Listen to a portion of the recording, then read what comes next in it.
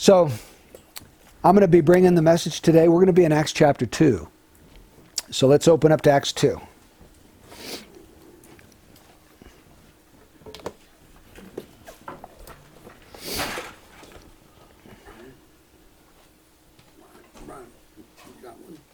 A title? Yeah, the title is, let me find it for you, Hallmarks of a Great Church. Hallmarks of a Great Church.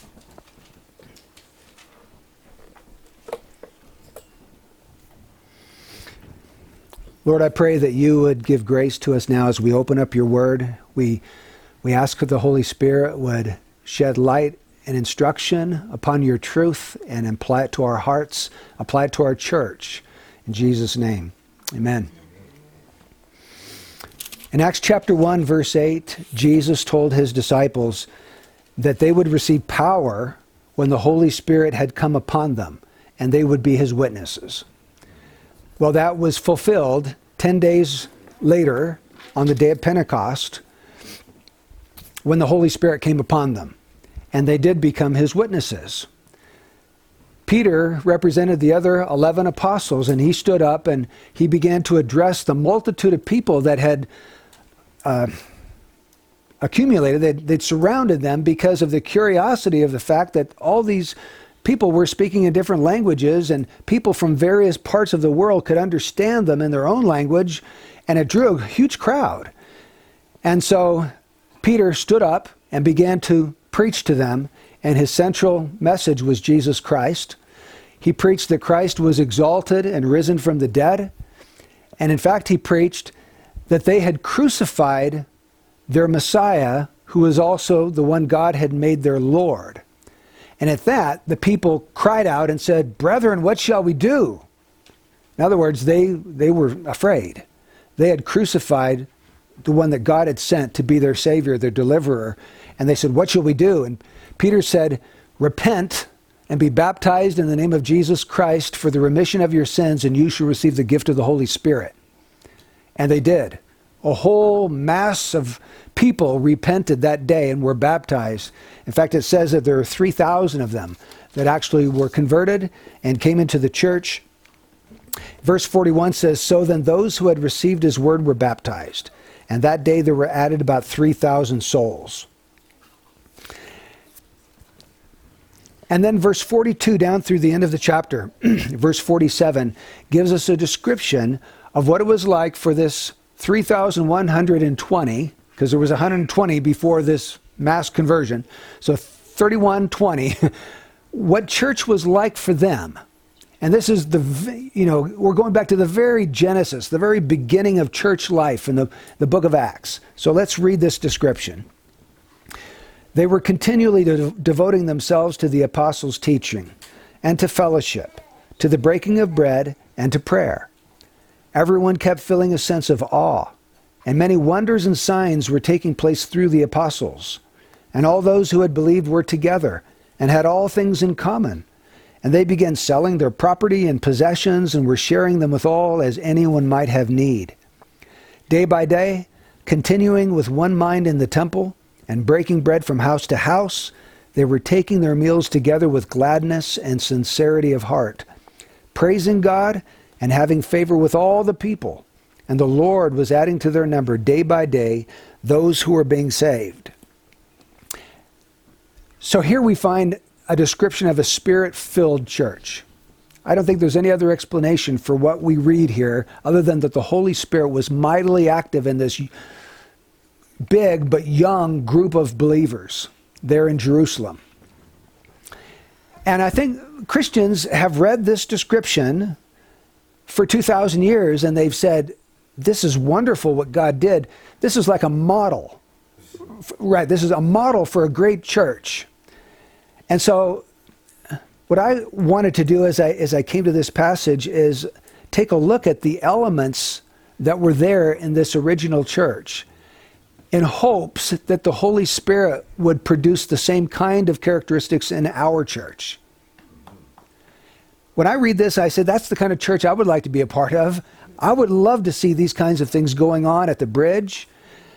But I think one of the obstacles that stands in the way One of the marks of American Christianity is that we have an individualistic mindset. America was born on rugged individualism. You know, the pioneer, the person who is the self-made man, the guy going out there and doing it on his own. But you know, there's a lot of tribes or groups or nations in the world today that don't have the same mindset that we do here in America. They don't think along the lines of me, myself, and I, you know, the individual. They think about the community as being the important thing and commitment to that group. And it's because in order for some of these tribes or groups to survive, they had to learn to work as a group, as a unit, like as a well-oiled machine. They had to work together to fight their enemies and to grow their crops and to hunt and whatever it was so that that group could continue to survive. The American Indians were like that. The group was everything. And I think the Bible calls us back more to that kind of a mindset than this individualistic mindset. The individualistic mindset says, what's in it for me? When we go church shopping, we think, what's in it for me? What am I going to get out of this? And if it's not great enough, well then, forget it. I'll go on to the next church until I keep looking and finally find the place that suits my needs and what I want. But that's an individualistic mindset. The Lord is calling us towards a real commitment to one another, to be givers, not just takers. That's what it means to minister. It means to serve one another. And rather than being convenience-oriented, like, is it convenient for me to be a member of this church? Is it convenient to participate in this church? He's calling us to things like sacrifice, dedication, commitment, loyalty. Those are biblical characteristics of the body of Christ. So the Holy Spirit, I think, did something really special here in this Acts 2 church. And as I was looking through it and meditating and reading, I found 7 different characteristics that I'd like to look at with you. And the first one is the one we'll take the most time with this morning. It's devotion. Because verse 42 says that they were continually devoting themselves to one another. So continually devoting. Continually devoting. That phrase in the Greek means to continue to do something with intense effort. It means staying in a fixed direction. It means to give unremitting care to something. So just like a mother is devoted to her baby, she's paying attention to it continually, making sure the baby's needs are met, nurturing it. Here it says that they had this continual devotion.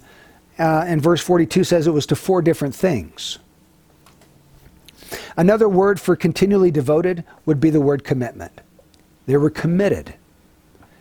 This wasn't something that they did whenever it felt good, or it was convenient, or they just felt like it. This was something that was the warp and woof of their life. Their lifestyle was being involved as a church and as a family. When were they devoted, according to verse 42? Continually. That's the word. Continually, which means ongoing. Like I said, a lifestyle. Rather than 1 hour a week on a Sunday morning, it wasn't like that. It was 7 days a week, 24 hours a day. It was a whole way of life. That's what God is calling the church to, a way of life as brothers and sisters in the body. To what were they devoted? It's not what people are often devoted to today. Often today we're devoted to finding a great preacher that can hold our attention and that is interesting and that we can get lots of people to come to listen to. It's not an awesome worship band or this worship experience with lights and smoke and electric guitars and loud drums. It's not having great programs for the kids. It's not having plenty of parking. It's not having a comfortable church building. There were 4 things that they were devoted to, and they were all intensely spiritual things. They were devoted to the apostles' teaching, to fellowship, to the breaking of bread, and to prayer. So first of all, the apostles' teaching. These early Christians 3,000 of them, or 3,108, if you take away the apostles, they were devoted to continuing in the apostles' teaching. Now, what do you suppose the apostles taught them? The things that Jesus taught them. Exactly. They had just spent 3 years following Christ. They saw Jesus do miracles. They heard Jesus preach the Sermon on the Mount, the Olivet Discourse. They had followed the Master for 3.5 years, and they'd learned a lot from that. They heard all of the parables he told. I mean, their life was just totally enriched by following the Son of God. And now Jesus had died, risen, ascended to heaven, and their job now was to take everything Jesus had taught them and teach it to these new disciples. And so the wonderful thing is that these new Christians were devoted to learning what Jesus had taught the apostles. And the apostles were devoted to teaching what Jesus had taught them. So it was a great mixture there. So how do we do that here at the Bridge? How do we continually devote ourselves to the apostles' teaching? That's what I was thinking about this week. Well, I think we need to think in two different aspects. First of all, those who teach the Word and those who are taught the Word. How do those who teach the Word continually devote themselves to the apostles' teaching? And I think what we do is that we are absolutely committed to bringing the Word of God to God's people. We're not free to get up here and speculate. We're not free to get up here and just throw our opinions out. We're not free to try to entertain you or make you laugh or be humorous or funny or tell jokes. All of that may have its place, but our primary intent is to bring the things of eternity to you, to the people of God, to bring the Word of God in a way that God's people can read it, can understand it, and can apply it. It's really very simple. Our job is not to be creative or inventive or imaginative. Our job is to take what God has already said. God's already preached a whole bunch of sermons in this book, and our job is to take his sermons and explain them so that we see them and we understand them and we apply them. But what about people who are not teachers, not pastors? How would they be continually devoted to the apostles' teaching? I think it would mean that they would come eagerly, expectantly to hear the Word of God. That they would have a spiritual hunger. That they would be looking forward to hearing from God when we come on Sunday or when someone is teaching the Word on a Tuesday night. There's a big difference between just showing up and coming because we want to be there, because we want to hear from God. There you go. So that's how we can be continually devoted to the apostles' teaching. Eagerly coming to hear, wanting to hear from God, and those of us who teach the Word really being serious about bringing God's Word to God's people. What else were they continually devoted to?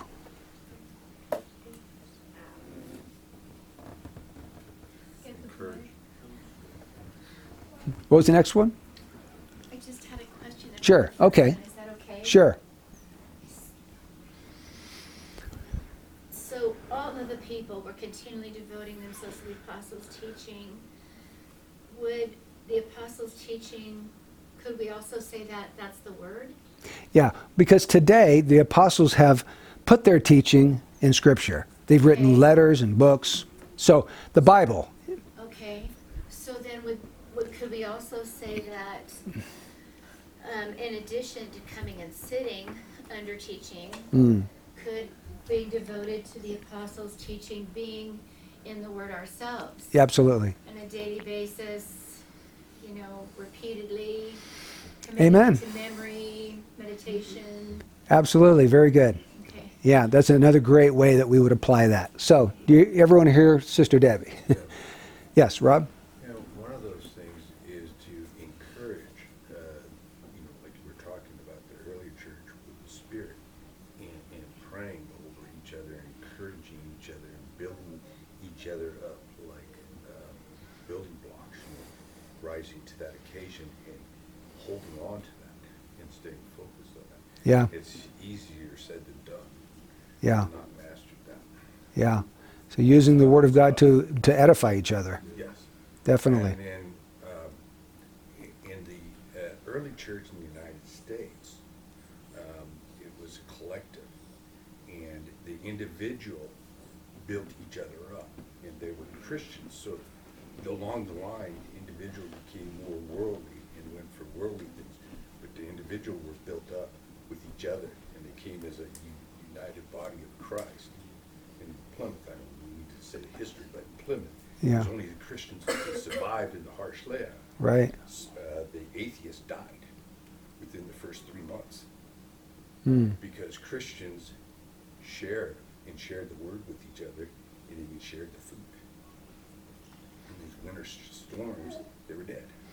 And I think that's why the United States is in trouble now, because they're not united, and they're letting too much of the secular world have its way. Yeah. We've become very secular. Completely. Yep. Okay. What about the next one? Fellowship. Continually devoted to fellowship. That's a word that it's a little bit more vague in our minds, isn't it? Exactly what is fellowship? Well, the Greek word's koinonia. That word literally means to share with. So what were they sharing with each other? The next verse tells us they were sharing their possessions. It says, verse 44, all those who had believed were together and had all things in common. And they began selling their property and possessions, were sharing them with all as anyone might have need. So we think of fellowship as kind of having coffee and donuts after church and sitting around and talking about life. Well, that might be part of it, but it's much broader than that. It's sharing our whole lives together with one another. It's sharing the things you know of Christ with each other and encouraging each other, like Brother Rob's just said. It's sharing your possessions with each other. I've known believers to give cars away to people who had a need, or just give away refrigerators or whatever people needed in the body. That kind of spirit of just loving fellowship was taking place here in the early church. So fellowship is sharing. Whatever we have, we're like open books. We want to just share with one another whatever God has given to us. That seems really strange, doesn't it? To have a kind of church where we could really share to that level. But I think it's where the Lord would have the church to go deeper than just a surface relationship, to have a real caring, loving, a deeper relationship where when there's needs in the body, hey, and I have something, the Lord tells me, okay, it's time to give that thing up. Remember that all of our possessions are His anyway. He just loans them to us for a time, and when He says give it up, that's His right, and then it's our right, it's our command to obey the Lord. What about the third one here, the breaking of bread? I understand that to be an expression that's talking about the Lord's Supper. The Lord's Supper. They were continually devoted not only to the apostles' teaching and to fellowship, but to the Lord's Supper. Why would they be committed to the Lord's Supper? What do we do in the Lord's Supper that's important? Yeah? Yeah, we remember Christ. Jesus said, as often as you do this, do it in remembrance of me. And the apostles are teaching them about Jesus, but when they break the bread and drink the cup, they're actually remembering His sacrifice for them. They're remembering that they're only Christians because of what Jesus did. And they're giving God praise and thanks for sending His Son to die for their sin. So we ought to be continually devoted to the Lord's Supper. And I'm really glad that we have adopted a practice of having the Lord's Supper every single Sunday. Because even if the sermon is on something completely unrelated to the gospel, we always go back to the gospel because the Lord's Supper brings us there every single week. In fact, if we were to read verse 46, it says, day by day, continuing with one mind in the temple, and breaking bread from house to house, they were taking their meals together with gladness and sincerity of heart. So the temple, we find out from chapter 5 that was Solomon's portico. It was this outdoor covered porch area where hundreds of Christians could assemble at one time. And this would probably be the place where the apostles could publicly preach and teach the disciples.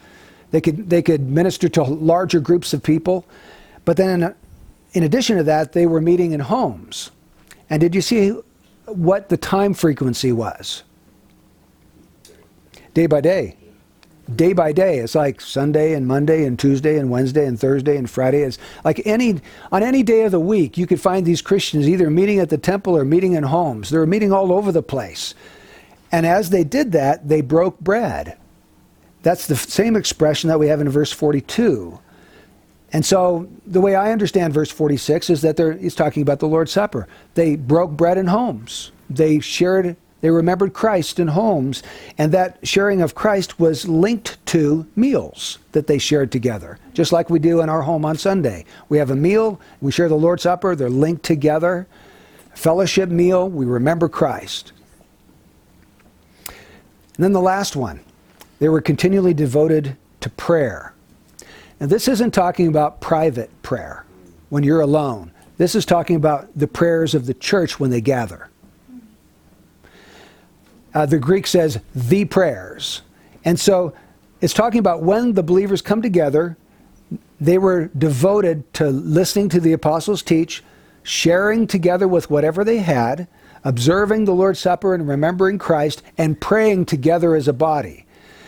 And I think this is one of the areas where we need to grow in as a church. I'm really happy about the men's fellowship that meets on every other Thursday, because we've started to pray together as men. And we're going through the book of James, just praying over everything that we see in the text. And it's been helpful. But I think there should be times where as a church, we just come together for the purpose of prayer. And that's it. You know, it's not listen to a sermon or a Bible study or even to sing. We're there to pray and to seek God. And so maybe we can, as a church, think of how to do that, how to set aside certain times just for prayer. I'm just throwing it out there so we can begin thinking and talking about that. So that's the first one, devotion. It was a characteristic of this great church. Number 2, awe. Look at verse 43. Everyone kept feeling a sense of awe. Why? Why were they in awe? Well, it was because many wonders and signs were taking place through the apostles.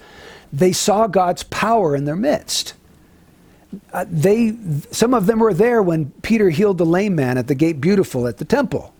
They saw that. They knew that people were so in awe of the apostles' power that they tried to line up the sick so that Peter's shadow would fall on them. There was such power coming forth from the apostles in the early church. And so the people were in awe of what God was doing. They thought, how is this happening?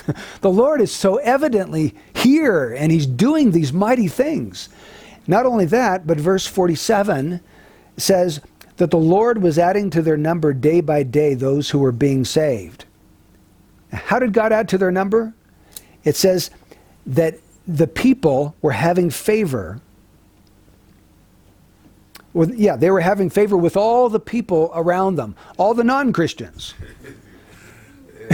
So what that tells me is that these new Christians, they didn't immediately completely disassociate themselves in every respect with the world around them.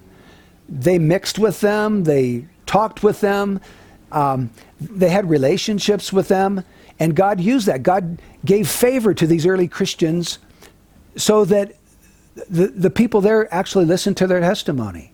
When they talked about Jesus being the Messiah, they actually listened. God gave favor. And the Lord started to add to that 3,120. Every day it seemed like new people were coming into the church. So if that was happening at the bridge, I would be in awe too. If the Lord was actually doing miraculous healings in our midst, boy, I would be in awe too. And so wouldn't it be wonderful if we had a sense of awe about what God was doing in our midst? How he's changing lives. Now, he's doing that. He is doing that. I see that in Brother Anthony. That's a changed life. Josie, changed life. I can look around and see Linda, and her life has been changed, since we started to get to know Linda. God is doing that, but I'd love to see more and more. So there was awe. A third characteristic is love. I get that from verse 44. It says, all those who had believed were together.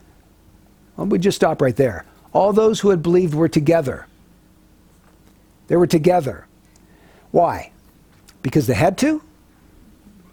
Because they had to check it off their to-do list every day? Oh yeah, I got to be together with the church. Because there was nowhere else they could be? No. It's because they wanted to be together. They loved each other. They wanted to hang out together. This was where God was. This was where things were happening. They wanted to be in the midst of the people of God. Wouldn't it be awesome if there was just so much togetherness happening within the body? And not just on Sunday morning or Tuesday night, but there's phone calls, there's textings, there's people getting together, maybe to shop together or to watch each other's kids or whatever. I mean, we're just togetherness because we want to be together. And it's hard, isn't it? Because we all have our families, we all have our jobs, we all have our responsibilities. But over and above all of that, I think we should be looking for ways that we can have more of an integrated lifestyle with the body. Some Christians go on vacations with other people in their church. So, I mean, we can be creative. We can be thinking, okay, how can we be together more than just at stated meetings so that's really part of our lives? That's something for us to think through. Yeah. I had something neat that kind of goes along with that. We have, we homeschool, but we have a teacher that comes in every 20 days to collect work samples and, help me as the parent that's teaching, which is also very Christian and someone we love so much. And so we were sitting on the couch the other day and I was sharing a picture of how Jerome was standing and leading worship, and he had his kids with him, but he had my kids too. And we were just, it's like, and I said, this is how we parent at our church, is together. And she goes, I want to show you something. So she pulls out her phone and she's showing me this big group of people. It's her family and another family. She said, this is what you guys are going to look like in 18 years when your last babies are leaving the nest. You're going to go on this big family trip, because that's what they did. They went on family trips together, and that, she goes, this was my church family. And we did family trips, and they went to funerals together. They watched people being born, marriages, and like all this they did together. And that's what reminded me, what you just said. It's like, and she had said, this is you guys. In 20 years, this is you guys. Praise God. Yeah. Brian, can I just say one thing? Yeah. And just what you said, it kind of reflected on what Anthony said. Remember when he said, we do this and that with the church, but we should spend more time with each other. Oh, yeah, that's Call, what saying that. Yeah. Yeah. And I said, hey, and it's coincidence you bring it up. Yeah, we should. We're a family. We love each other. Amen. What kinds of things do families do together? My family does everything together. We do everything. What were you going to say, Oleg? They eat together, right? Families eat together. And they work, right? Families work. They clean up the house. They get their chores done together.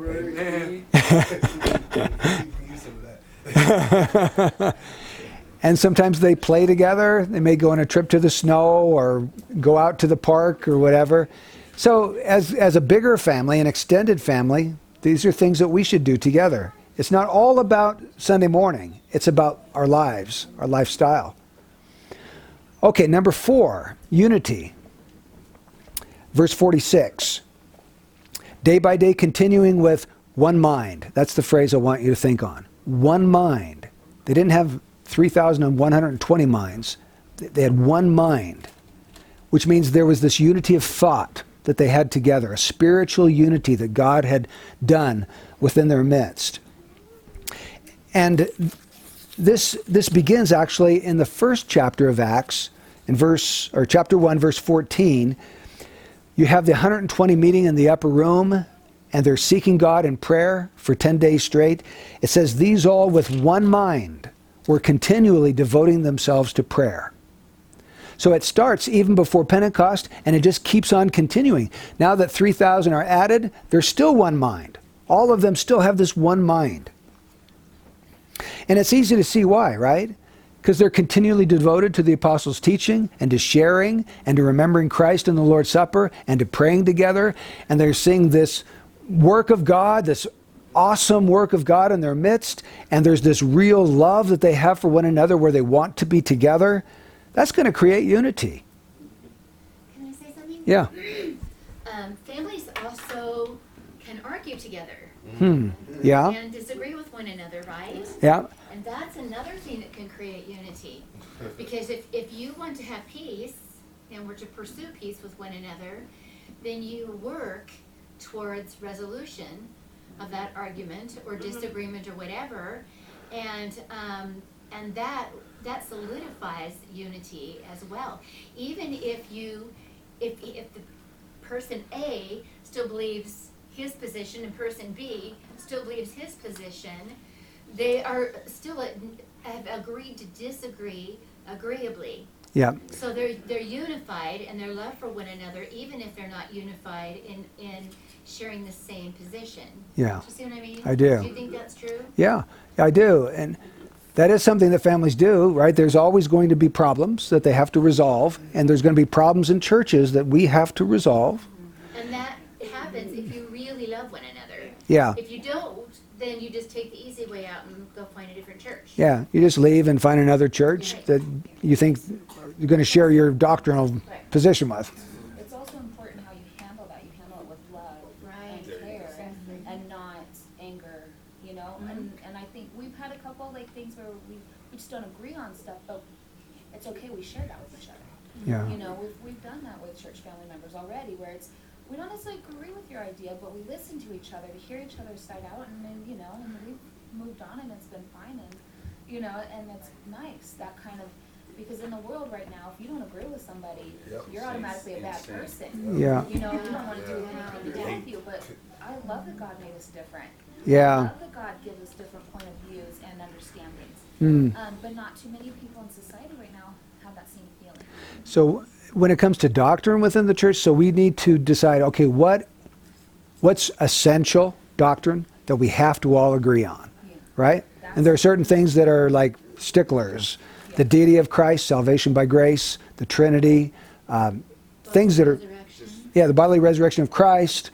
I think that brings us together, and that's important. Right. That we have the same feeling on that, because like what I'm talking about is like outside world stuff, like the, you know, politics. Oh, politics, sure, and stuff. sure. And those are things that divide people. When it comes to what comes out of the Bible, that I think we should all be on the same page. Yeah. 100%. But when it comes to the outside world, it's okay that we don't agree. But you know, even biblical issues, there are going to be times when we disagree with each other. I mean, it's already happened and it will continue to happen. It's just going to be part of life. So how do we handle those kinds of issues in unity? We listen to each other. We ask each other to support our position from the Bible, and we examine, and we're like good Bereans. We pore over the scriptures to see whether they have a better argument than we do. And we try to be honest and humble and open-minded, that I don't know all things. If this person has a better argument than I, then I need to be willing to change my mind. And see, but that's rare. It's not easy to have those kind of attitudes, and it's very hard. Really humble yourself. Yeah. Especially when you have a strong feeling about something. You know, Yes. Like you get, your opinions are very strong. Like, I feel deep in my heart that this is correct, and then you're telling me I'm wrong. Yeah, I could see that. Yeah, real life shows you care and say something, because if you didn't care, oh, heck, I'm not gonna say nothing, just leave it alone. Real life shows you care. Yeah. I try to win you over by love, Mhm. not by, I know more than you, or I'm higher than you, or something like that. I'm learning just like you. I'm just trying to be sharpened like you. Amen. I'm trying to get one over on another. Yeah. So that when we go to heaven, there's no Gentile or Jew or woman or man trying to get one over on the other. Right. We're all equal. And that's what we're trying to, we're trying to do the same goal. We're all trying to head to the same direction. We're trying to reach that brass ring, as Paul would say. Yeah. Yeah, Linda? Will we even have these disagreements when we go to heaven? Probably not. I hope not. We won't have those kind of questions. I can't imagine, you know, unless we still don't know the truth when we get to heaven, but I think we will. I think God will enlighten us by the time we make it that far. Yeah, so, Going on with Jesus, we're not even gonna think about something. yeah. There's another one I wanted to stipulate, and you can answer this one, is that if you do ever fall in hard feelings, you are to forgive that brother or sister, and not to harbor those feelings. And then if it goes beyond that, they should sit down and counsel and be fair with one another and talk across the table. Yeah. But sometimes church does not handle that very well. They let things fester and one gets their feelings hurt, Absolutely. and this really adds to a divide. In fact, Jesus said you shouldn't even go and offer your sacrifice at the altar until you've talked and worked out that problem with the brother who has something against you. In other words, it's really important to get it resolved quickly. So I agree with you. Rather than just let a sore fester forever and just kind of pretend it doesn't exist, that's not the way the Lord wants us to deal with it. We need to go and confront it and try to resolve the issue in love. And yeah, and I believe that's true leadership in Christ. That's the way it should be. Yeah. It's like in our marriages, it's the same thing. It's not just one person, but it's two. And I remember that at one time, Ray and I had been married over a year, and that we came upon something we disagreed on. And so he came in and he looked up at me and he said, "What's wrong?" And I said, "We need to talk." And he looked at me a minute and he goes, "No, right now you want to argue and I'm not going to argue with you." And he says, "I'll come back when you're calmed down." And he turned around and walked away. Now, when your spouse turns around your back on you and walks away, that's kind of a shock. But it was the first time we had disagreed on anything in our marriage. Eventually, he came back and wanted to know, "Are you ready to talk?" And I said, "Yeah, I think we better talk now." So we sat down. He says, "When we disagree on something, we will sit down at the table together. We'll pray to the Lord to help us to resolve this matter." And he said, "And then we'll each give our opinions, and if our opinions are still against each other," he says, "then we will agree to disagree and get up and forget about it." And that was probably the most remarkable thing that happened. And if we could do that with friends the same way, and church members, brothers and sisters in church, and come to an acceptable agreement on it. If you don't agree to disagree, get up and still love each other and walk away. Yep. Amen. And if you could do that, then that's got to be the greatest way of getting anything solved. Because we may not either one really know the truth of the answer. Yeah. But one day God will know. And if it's important for us to know, He'll let us know. Yeah. Yeah. Amen. Psalm 133:1 says, "Behold how good and how pleasant it is for brethren to dwell together in unity." Yeah. So, behold how bad and how unpleasant it is for brethren to dwell together with bickering and fighting and division. It's so much better when we can just be in unity together Yeah. and accept each other, love each other. So, yeah. I think also a little self-sacrificing, because to be able to be like, okay, we don't agree, and walk away from that, you have to let go You do. of that. And you have to accept that they are who they are. They have a difference of opinion. You still love them, and you need to be able to walk away, and you need to be self-sacrificing in that sense. Amen. And a lot of people don't have time, but that's really important.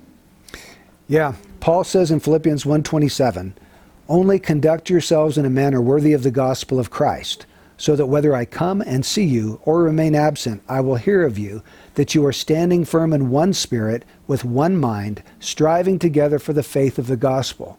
So that's a word for the church. There it is. We are to stand firm in one spirit, with one mind, striving, that means being diligent, together for the faith of the gospel. So just good, solid advice for us as a church. Let's work towards being one-minded, having one spirit. Okay, another characteristic here that we see is joy. Verse 46 says, going back to Acts 2, Day by day, continuing with one mind in the temple and breaking bread from house to house, they were taking their meals together with gladness. And that's the word that I was considering, gladness. To have gladness is to have joy. And so this early church, day by day, as they met together in houses and celebrated the Lord's Supper and prayed together, they had joy. They had gladness. I think gladness because they knew that Jesus was risen. Gladness because they saw the changed lives in other people around them. Gladness because the Lord was adding to their number day by day those who were being saved. There was just joy in the Lord in their midst. And one of the marks of a great church is there's going to be joy in the midst of that church. Number 6, sincerity. They were taking their meals together with gladness and sincerity of heart. So let's try to pinpoint the definition of sincerity. It means to be free from pretense or deceit, proceeding from genuine feelings. It's the opposite of being hypocritical. To be sincere is opposite of being hypocritical. A hypocrite is he's a person who puts a mask on and he tries to appear to be something that he's actually not. A sincere person he doesn't have any deceit, he doesn't have any pretense, he's just himself. So these people were sincere. They were genuine. And it's easy to be insincere in church because we naturally want people to think well of us. Yes. And if we have these faults, which we do, we're fallen, we don't want other people to know about it because we want them to think really good things about us. And so it's easy to try to cover up and wear a mask and just pretend that we've got it all together. But the early Christians were sincere hearts. No ulterior motives, sincere motives. And then the last one is praise. Verse 47 says, praising God and having favor with all the people. So this was a church that was filled with praise, joy, love, sincerity, awe, devotion, praise. I mean, you can tell, you get that combination of things going for you in a church. Man, well, you've got a dynamic church, an awesome church. And whenever you find a great church, you're going to find great praise happening in that church. They're excited about God. They're excited about what the Lord has done and is doing presently in their lives. And great praise is happening when the people get together. Excitement in the Lord. So this morning I want to do something a little bit different to apply what we have been considering. I give Linda an envelope, and she's going to pass out a sheet of paper with a pencil. And it's a series of questions based on what we've just read in Acts chapter 2. And what I'd like to do is for us together analyze our church on a scale of 1 to 10. How are we doing in these various areas so that we can know where we need to really give attention to in our church, and also in our own individual lives? How are we doing in these areas?